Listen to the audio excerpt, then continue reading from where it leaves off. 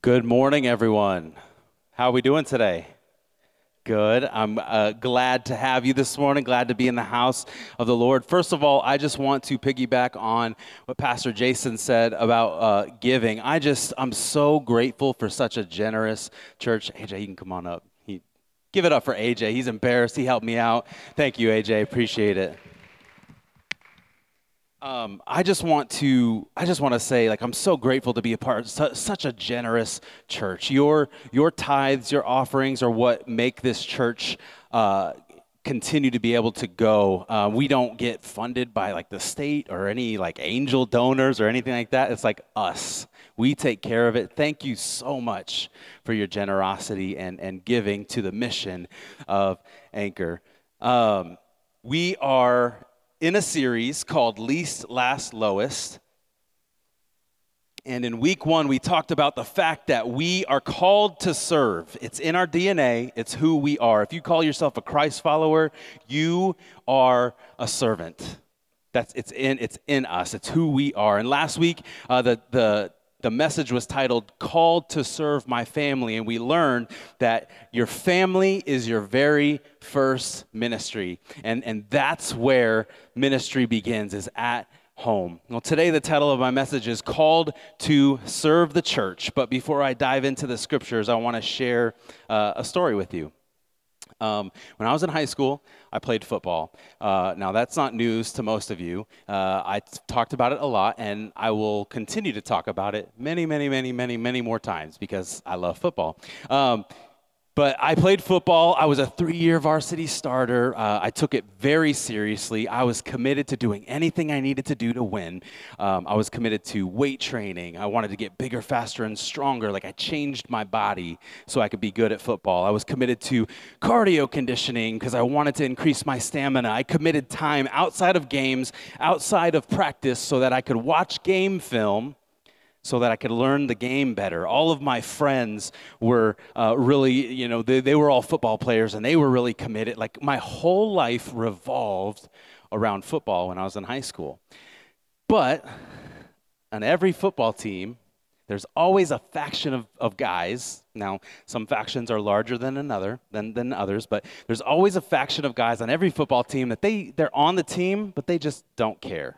They don't care about the team. They don't care about being a part of playing the game or anything like that. They're just a part of the team, and they don't know why they're on the team. Nobody knows why they're on the team. The coaches don't know. The teammates don't know. They don't know why they're there, but they're there. They're taking up space, but they don't care. They don't care to be involved, but they want to be a part of the team. Well, when I played, there was a kid on my team that was like that. His name was Steve. And Steve looked like a football player, not Steve Chantry. Sorry, Steve. Don't get offended, okay? It has nothing to do with you. Promise. Steve looked like a football player. He was big, he was muscular, he moved like a football player, he was fast, he was agile. He looked the part, right? And if it looks like a duck and sounds like a duck, it's probably a duck, right? Not in this case. When it came to playing football, Steve was not interested at all. He didn't want to play. He was athletic, but he was kind of a pretty boy, and he wasn't interested in getting hit. So Steve, during practice, he would kind of stand around, and he would kind of sip on water, and he would occasionally be a part of the positional, individual positional drills. But any chance he got to hit someone or catch a ball or scrimmage or something like that, he was out. He declined. He stood on the sideline and always watched. And I remember my coach would refer to these type of people as spectators in the game of life, and Steve was definitely that. He never wanted to get involved, but he proudly wore his Letterman jacket that had the word football stitched in big letters on the back. Proudly wore it every single day. Even when it was cold, he's wearing his Letterman jacket with football on the back. He wanted everyone to know he was on the team, but he wanted to be involved as little as possible. He wanted everyone to know he was on the team, but he wanted to be involved as little as possible. Have you ever known anybody like Steve? Maybe you work with somebody like Steve. they love the benefit that comes with being a part of the organization, or they love the perks that comes with the title or the position they hold. But when it comes to being all in at the job, they're not really interested in that. They don't want to be all in. They do as little as possible to get by, and you see that, and you feel cheated. You feel cheated because you're giving everything you got. You see that and you feel cheated because everybody else is giving everything they got, but they're kind of skating by because they don't really care. It makes you frustrated. It can make you mad because everybody else is working to try to advance this thing, and they're just in it for the perks. They're just in it for the benefits. Maybe you've experienced that before at work. Or maybe you know someone who's been in a romantic relationship like this. You see one person who's all in and they're committed and they're bending over backwards to try to make this thing work. And then you see the other side. The person, they don't really care. They're indifferent. They're apathetic about it. They, take it or leave it, and they're just in it for what they can get out of it. And when they stop benefiting, then they kind of throw it away to the side. Like, that can leave people psychologically damaged. That can leave people emotionally damaged. It can leave people jaded and cynical. It's not a good thing, right? Unfortunately, after 20 years in ministry, I've seen this type of thing far too many times inside the church. Far too many times inside the church. People who want the benefit of being associated with the church. They want the benefit of having the reputation of going to church, but they're not all in. They don't care to get involved in what's going on. They're not committed to playing a role and actually getting in the game. And that lack of commitment, it can hold everybody back, or at least it can slow the progress everybody's trying to make. What do we do with that? What do we do with that? What is our commitment level supposed to be to the church? Why is it supposed to be that way? Where do we even start with this going all in thing as far as church? Because it's not just about coming and sitting in a seat every week. It's about getting involved in the life of the church. Where do we even start? Today I want to look at what the scriptures have to say about all of this. But before I dive into the scriptures, pray with me this morning. God, we love you.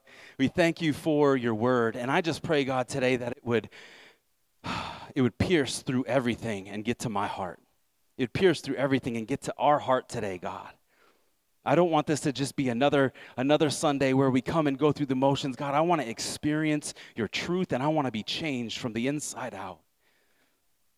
Holy Spirit, you're invited here today. Have your way. In the name of Jesus, I pray. Amen. Amen. If you have your Bibles, you can open them up or turn them on to Acts chapter 6. We're going to start in verse 1 and then just bookmark it. We'll come to Acts 6 in a little bit, but I want to go over some of the verses that have been anchoring this series. So go to Acts 6 and bookmark it, but I'm going to start in Luke chapter 9. Luke chapter 9, verse 48. Now, this is the words of Jesus in the Gospel of Luke. It says this, and then he said to them, whoever welcomes this little child in my name welcomes me, and whoever welcomes me welcomes the one who sent me, for it is the one who is least among you all who is the greatest. And now it's mirror verse in the Gospel of Mark. Mark chapter 9, verse 35. Sitting down, Jesus called the 12 and said, anyone who wants to be first must be the very last and the servant of all. Now remember, Jesus made these statements after many, many instances of him serving other people. He healed deaf people. He healed blind people. He healed a woman with an issue of bleeding for many years. He raised people from the dead. He fed 5,000 people with a couple of loaves and some fish, and he fed 4,000 people with the same. Jesus modeled servanthood for his disciples, and now he's saying, if you're my disciple, you need to serve too. Matthew chapter 23, verse 12, and whoever makes himself high will be made low, and whoever makes himself low will be made high. This low and high is it's a humility and pride discussion. It's a humility and pride discussion. To talk about this verse in these terms would be to say, whoever's proud will be shamed, and whoever's humble will be honored. That's basically what Jesus is saying. And this is the direct reference to Proverbs chapter 29, Verse 23, it says, pride ends in humiliation, while humility brings honor. Jesus, in this moment, in Matthew 23, the Pharisees are listening to him, and he's speaking to them. He's speaking their language because they're all about the clout. They're all about the titles and the position, but they don't want to serve anybody. And Jesus is speaking directly to the Pharisees and the religious leaders. And then the crown point, of these verses that we've been going over. Mark chapter 10, verse 43 through 45. Again, the words of Jesus. Not so with you. Instead, whoever wants to become great among you must be your servant, and whoever wants to be first must be slave of all. For even the Son of Man did not come to be served, but to serve and to give his life. To give his life. Least, the last, the lowest. You want to be great? Awesome. Jesus wants you to be great. He celebrates it. He wants you to be great, but greatness in the kingdom of God doesn't look like greatness in the world. Greatness in the world is accumulating as much stuff as you can. Greatness in the world is gaining as much clout as you can. Greatness in the world is all about power. It's all about fame. Greatness in the kingdom of God is the opposite. It's all about giving. Greatness in the kingdom of God is about it's about putting others before yourself. It's about directing all glory to God. Jesus is trying to shift our perspective of what greatness actually is. Again, in week 1 of our series, we talked about we're called to serve. It is in our DNA. It's who we are. And last week, we began the discussion of who we're called to serve. And we talked about it starts at home. Your family is your first ministry. But that's just where it starts. It doesn't end there. It starts at home. It doesn't end at home. Today, I want to talk about after our family. Who are we called to serve? Much like last week, I have one central thought that I want to unpack today, and that central thought is this. Everyone has a role to play in the ministry of the church. Everyone has a role to play in the ministry of the church. Let me say it again. Everyone has a role to play in the ministry of the church. Again, like our first week and like last week, I want to remind you what the word ministry actually means. The word, so when we hear ministry, we think of like preaching or teaching, that kind of thing, and those things are ministry. But ministry just means serving. It just means to serve. It means service. Everyone has a role to play in the service of the church. Not everyone's ministry, though, is the same. Not everyone's service is the same, but we're all called to the ministry of the church. Everyone has a role to play. Everyone has a role to play. And the Bible verse I had you guys bookmark is going to kind of show us that. So you can open it up to Acts chapter 6, starting in verse 1. This is an account of the early church. Verse 1, but as the believers rapidly multiplied, there were rumblings of discontent. The Greek-speaking believers complained about the Hebrew-speaking believers, saying that their widows were being discriminated against in the daily distribution of food. So the 12 called a meeting of all the believers, really quickly, of all the believers. If you go back to Acts chapter 2, over 3,000 people were saved and became the church at Pentecost. Called a meeting of all the believers. Large church business meeting, right? So anyways, the 12 called a meeting of all the believers. They said, we apostles should spend our time teaching the word of God, not running a food program. So brothers, select 7 men who are well respected and are full of the Spirit and wisdom. We will give them this responsibility. Then we apostles can spend our time in prayer and teaching the word. Everyone liked this idea, and they chose 7 men. It names the 7 men. I'm not going to do that. These 7 were presented to the apostles who prayed for them as they laid their hands on them. So God's message continued to spread. The number of believers greatly increased in Jerusalem, and many of the Jewish priests were converted too.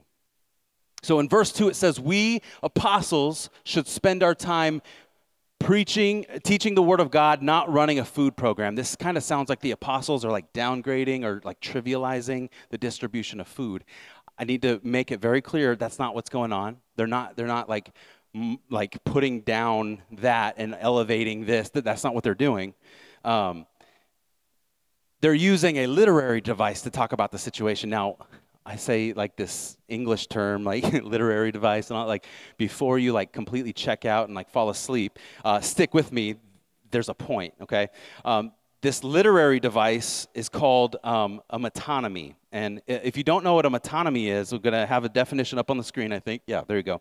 A figure of speech in which the name of an object or concept is replaced with a word closely related to or suggested by the original. Got it? Got it. Okay. Let me give you an example if you didn't get that, like I didn't get that. So it's common for people to refer to their car as their ride, right? My ride. Well, that's a metonymy, okay? It's common for people to refer to a certain meal as their favorite dish. That's a metonymy. It's common that when people need help with something, they ask, "Can you give me a hand?" When they need assistance, they ask, "Can you give me a hand?" That's a metonymy. That's what's going on here. They're not putting down the distribution of food. They're talking about it in a certain way. So what they're actually saying is we've been called to preach and teach the Word of God. We haven't been called to occupy ourselves with financial and administrative matters.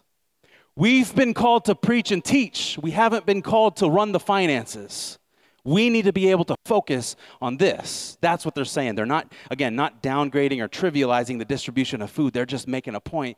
We're not called to that. We need people who are called to this. Every task is different and requires a different kind of preparation, but no task is greater than another task, in my opinion. No task is greater than another task, in my opinion. Again, every task is different, requires a different kind of preparation, but they're all important. I believe that, and so do the apostles in Acts. They don't see the distribution of food as less than the call to preach the Word of God, but they understand that they have a specific role to play because everyone has a role to play in the ministry of the church. This might be hard to come to terms with, another metonymy, this might be hard to accept because maybe you don't believe that everyone has a role to play in the ministry of the church. Or maybe you were taught, like, you just do your thing and you leave the ministry to the pastor, right? Like, maybe that's what you were taught. If that's what you believe or if that's what you were taught, I'm sorry, it's incorrect. Everyone has a role to play in the ministry of the church. And the Apostle Paul, in my opinion, makes this clear again in Ephesians chapter 4. Ephesians 4, 11 and 12 says this: "Now these are the gifts Christ gave to the church, the apostles, the prophets, the evangelists, the pastors and teachers. Their responsibility is to equip God's people to do his work and build up the church, the body of Christ." In my opinion, these two verses make it very clear that everyone has a role to play in the ministry of the church. Everyone. These are the words, again, of the Apostle Paul to the church in Ephesus. He says the apostles, the prophets, the evangelists, the pastors, the teachers, they're gifts from God to the church. And then he tells us what the gifts are for. They're to equip God's people to sit in chairs once a week. He tells us that the apostles, the prophets, the evangelists, the pastors, the teachers, they're gifts from God to equip the people to sing catchy worship songs.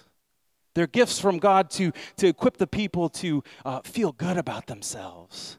No. Apostles, prophets, evangelists, pastors, teachers are gifts from God to equip you to do the work of the ministry, to do the works of service for the church, to do God's work. It's not my job to do the work of the ministry. It's not my job. It's not the pastor's job. My job is to equip you to do that work, the work of the ministry. NIV says the works of service. ESV says the works of the ministry. It's not my job to do the works of the ministry because everybody has a role to play in the ministry of the church. I'm called to preach the word of God to equip you to do the work of the ministry. One person can't do everything themselves because everyone's called. Everyone has a role to play in the ministry of the church. Now, I keep saying it's my job to equip you. It's my job to equip you. It's my job to equip you. Well, I'm supposed to equip you for God's work. What work is that? The work of the ministry, God's work, is the spreading of the gospel, spreading the good news. That's the work that you're supposed to be doing, and that's the work I'm supposed to be equipping you to do. What's the good news? Remember what the Apostle Paul says in Romans. We are made righteous in the sight of God by faith and faith alone in Jesus from start to finish. That's the good news. This is what you're being equipped for. This is the work of the ministry, and this is what each of us is called to. Equipped to spread the good news. Awesome, but what does it mean to be equipped? What does it look like? If you're asking these questions right now, these are good questions to ask. What does it look like to be equipped? When we hear spread the good news or spread the gospel, I think most of the time we conjure up ideas of like preaching a message or like walking up to somebody on the street and asking them like, if you were to die today, would you go to heaven? Like that's what we think about when we think spreading the gospel. And those things can be spreading the gospel. Like I'm not trying to put those things down. Those things are necessary and there are people that are called to that. I'm not putting that down, but I think there's a lot more effective way to spread the gospel. Love. Love. I said this in our Christian series a few months ago. Anytime Christians leverage anything other than love, we all lose. Love is the most effective way to spread the gospel. In all situations, loving people shows the good news. Before he ever lectured anyone, Jesus always met the needs of the people he was trying to reach. Go look it up. Before he ever lectured anyone in the community who didn't know God or was far from God, he always met a need first. He served. He loved. So how are you being equipped? Trying to equip you to love people in all situations, in all circumstances. Everyone has a role to play in the ministry of the church. You're being equipped to love like Jesus, and I'm trying to equip you by helping you become students of the Word. Because when we know what the Word of God says, we can more clearly communicate the good news. We can more clearly communicate the gospel. I'm trying to equip us to continue to grow in faith and grace. I'm trying to equip us to be generous in everything we do because that's how our Heavenly Father is. I'm trying to equip us to know God better, right? Know God, make him known, right? Like that whole thing. It's not just a slogan. Like I believe in that because when we know God better, we know what he cares about. And when we understand what God cares about, we begin to care about it too. Know God, make him known. Know God, make it. The more we know him, the more we care about what he cares about. That's what I'm trying to equip us to do, to know God better. When we know God better, you know that his desire is that no one should perish and that everyone should come to repentance. That's what he desires. And he wants to do that to you, through you. He wants to bring people to repentance through you. I'm trying to equip us to know God so that we can love better, so that people will be open to the gospel. I'm trying to equip us to know God so that we can love better, so that people will be open to the gospel. It's this chain reaction. Everyone has a role to play in the ministry of the church. 1 Corinthians chapter 12, the Apostle Paul, he's writing a letter to the church in Corinth, and he says this in verse 29, are we all apostles? Are we all prophets? Are we all teachers? Do we all have the power to do miracles? Do we all have the gift of healing? Do we all have the ability to speak in unknown languages? Do we all have the ability to interpret unknown languages? Of course not. So you should earnestly desire the most helpful gifts. Not everyone's called to preach. Not everyone is called to prophesy. Not everyone's called to perform miracles. But we can all serve. We can all love. We can all participate in God's work because everyone has a role to play in the ministry of the church. Worship team, you can come back to the platform. How does serving in the church spread the gospel, Pastor Ryan? Serving in the church creates a safe atmosphere for you to be able to bring your family members who are exploring Christ. Serving in the church creates a safe atmosphere for you to be able to bring your friends who are trying to figure out what Jesus is all about. It helps when you walk picture walking up into the building. When you walk up to the front door, what do you see? See, normally you see a person there smiling, ready to shake your hand. That's disarming. That is it makes you feel like you belong. It's a lot more welcoming and warm to see somebody who's smiling and wants to shake your hand rather than walking up to an empty door, right? It matters.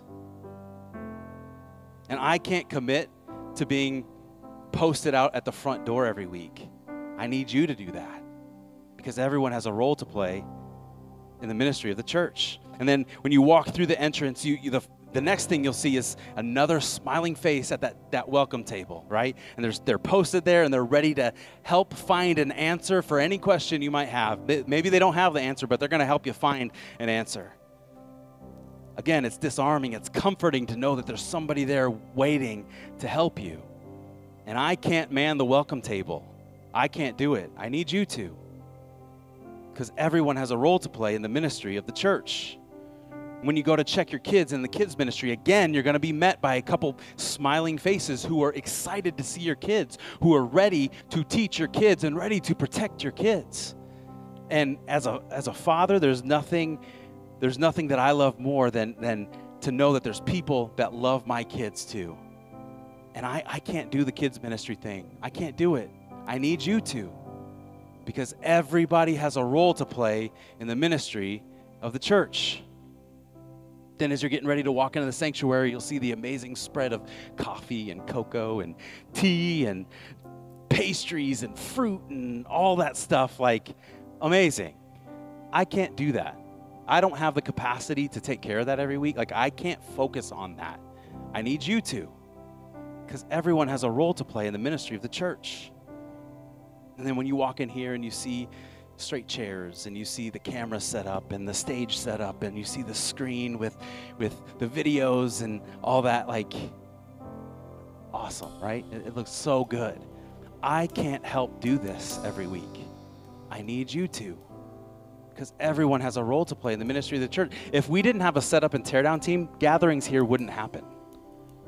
The setup teardown team is probably like one of the most crucial teams that we have because it allows us to gather on a weekly basis, but it's the smallest team that we have because it's, I don't know why, maybe because there's no glory in it, maybe because it's manual labor, I don't know, but like it's so crucial because it allows us to do this every single week, and I can't focus on this.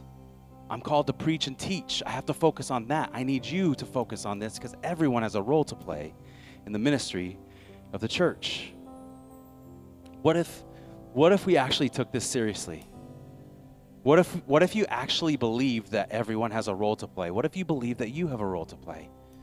That no task is greater than another task, that it all matters in advancing the kingdom of God? What if we actually started believing that? What if we got off the sideline and got into the game? God has uniquely gifted you to serve. He's uniquely gifted you to serve in a specific way, but I can't take that step for you. Pastor Jason can't take that step for you. No one else can take that step for you. You have to take the step to get in the game. You have to decide. Pastor Ryan, this sounds great, but I have no idea where to start.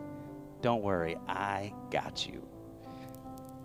I have a list of the team leads and a way to contact them so that you can take that step to get involved. Now I think normally in most situations we would create like a sign-up sheet. And if you're interested, sign up, and then the team lead will reach out to you. Well, I don't want to do that. I want to challenge you.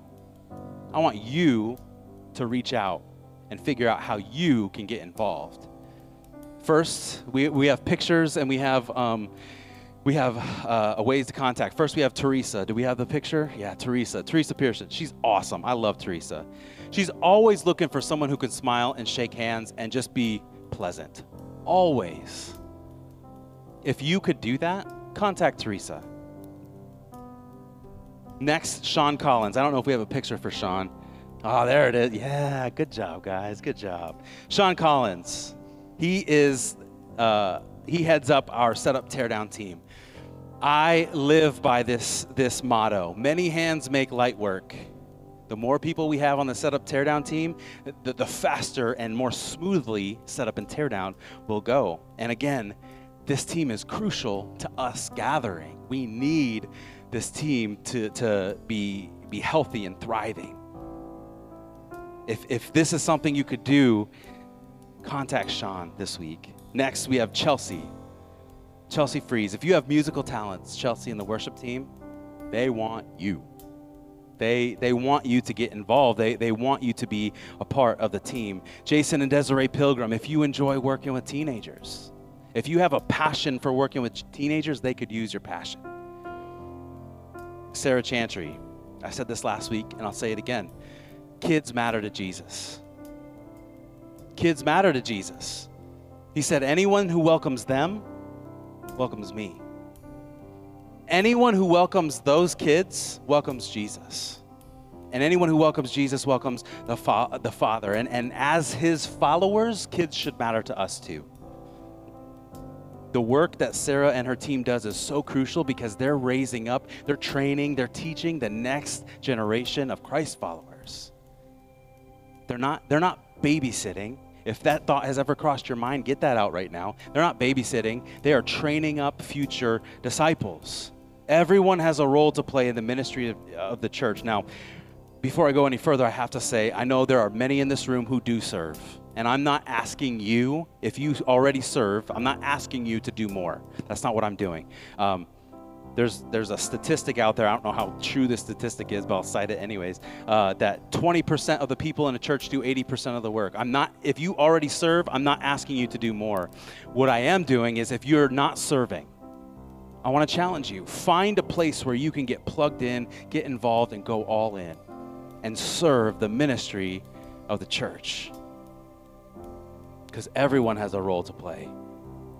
Everyone has a role to play, and I want to challenge you to take that step and get involved. Let me pray for you this morning. God, we love you. We thank you for this word. If it was challenging, God, thank you that you want us to be better. If it was comforting, God, thank you. Thank you that we can experience comfort through the Holy Spirit. God, whatever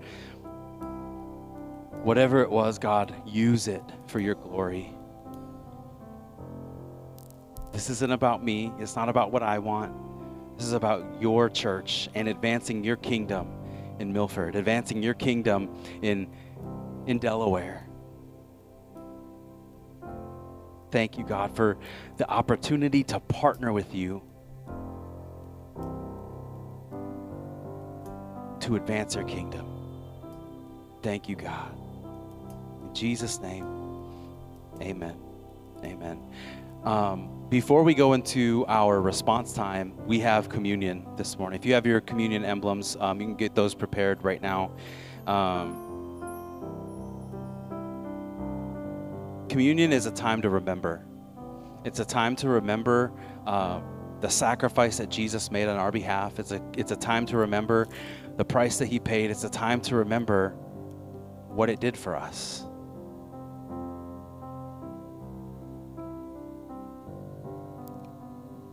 On the night that he was going to be betrayed, he took some bread and he gave thanks to God for it. Then he broke it in pieces and gave it to the disciples. And he said, "This is my body, which is given for you. When you eat it, remember me." As we partake of the bread together this morning, let's remember Jesus. Let's partake right now.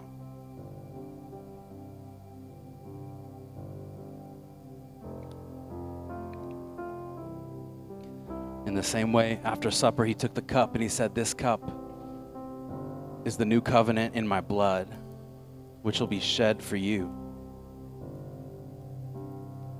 When we partake of it, let's remember what he did. Let's partake together.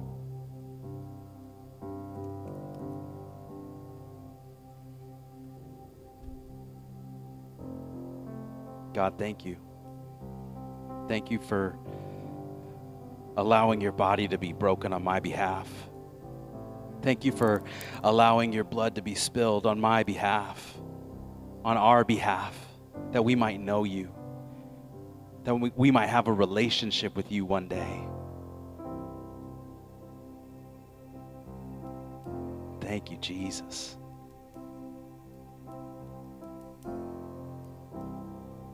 Thank you, Jesus.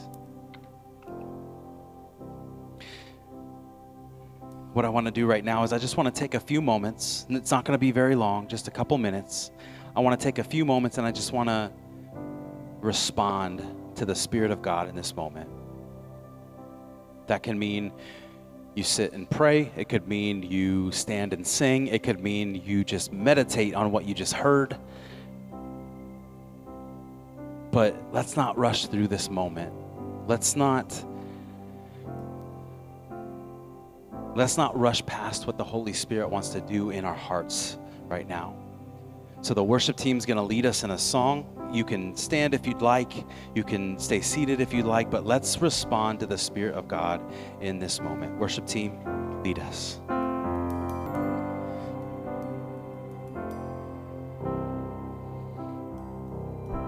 God, my life is an altar to you.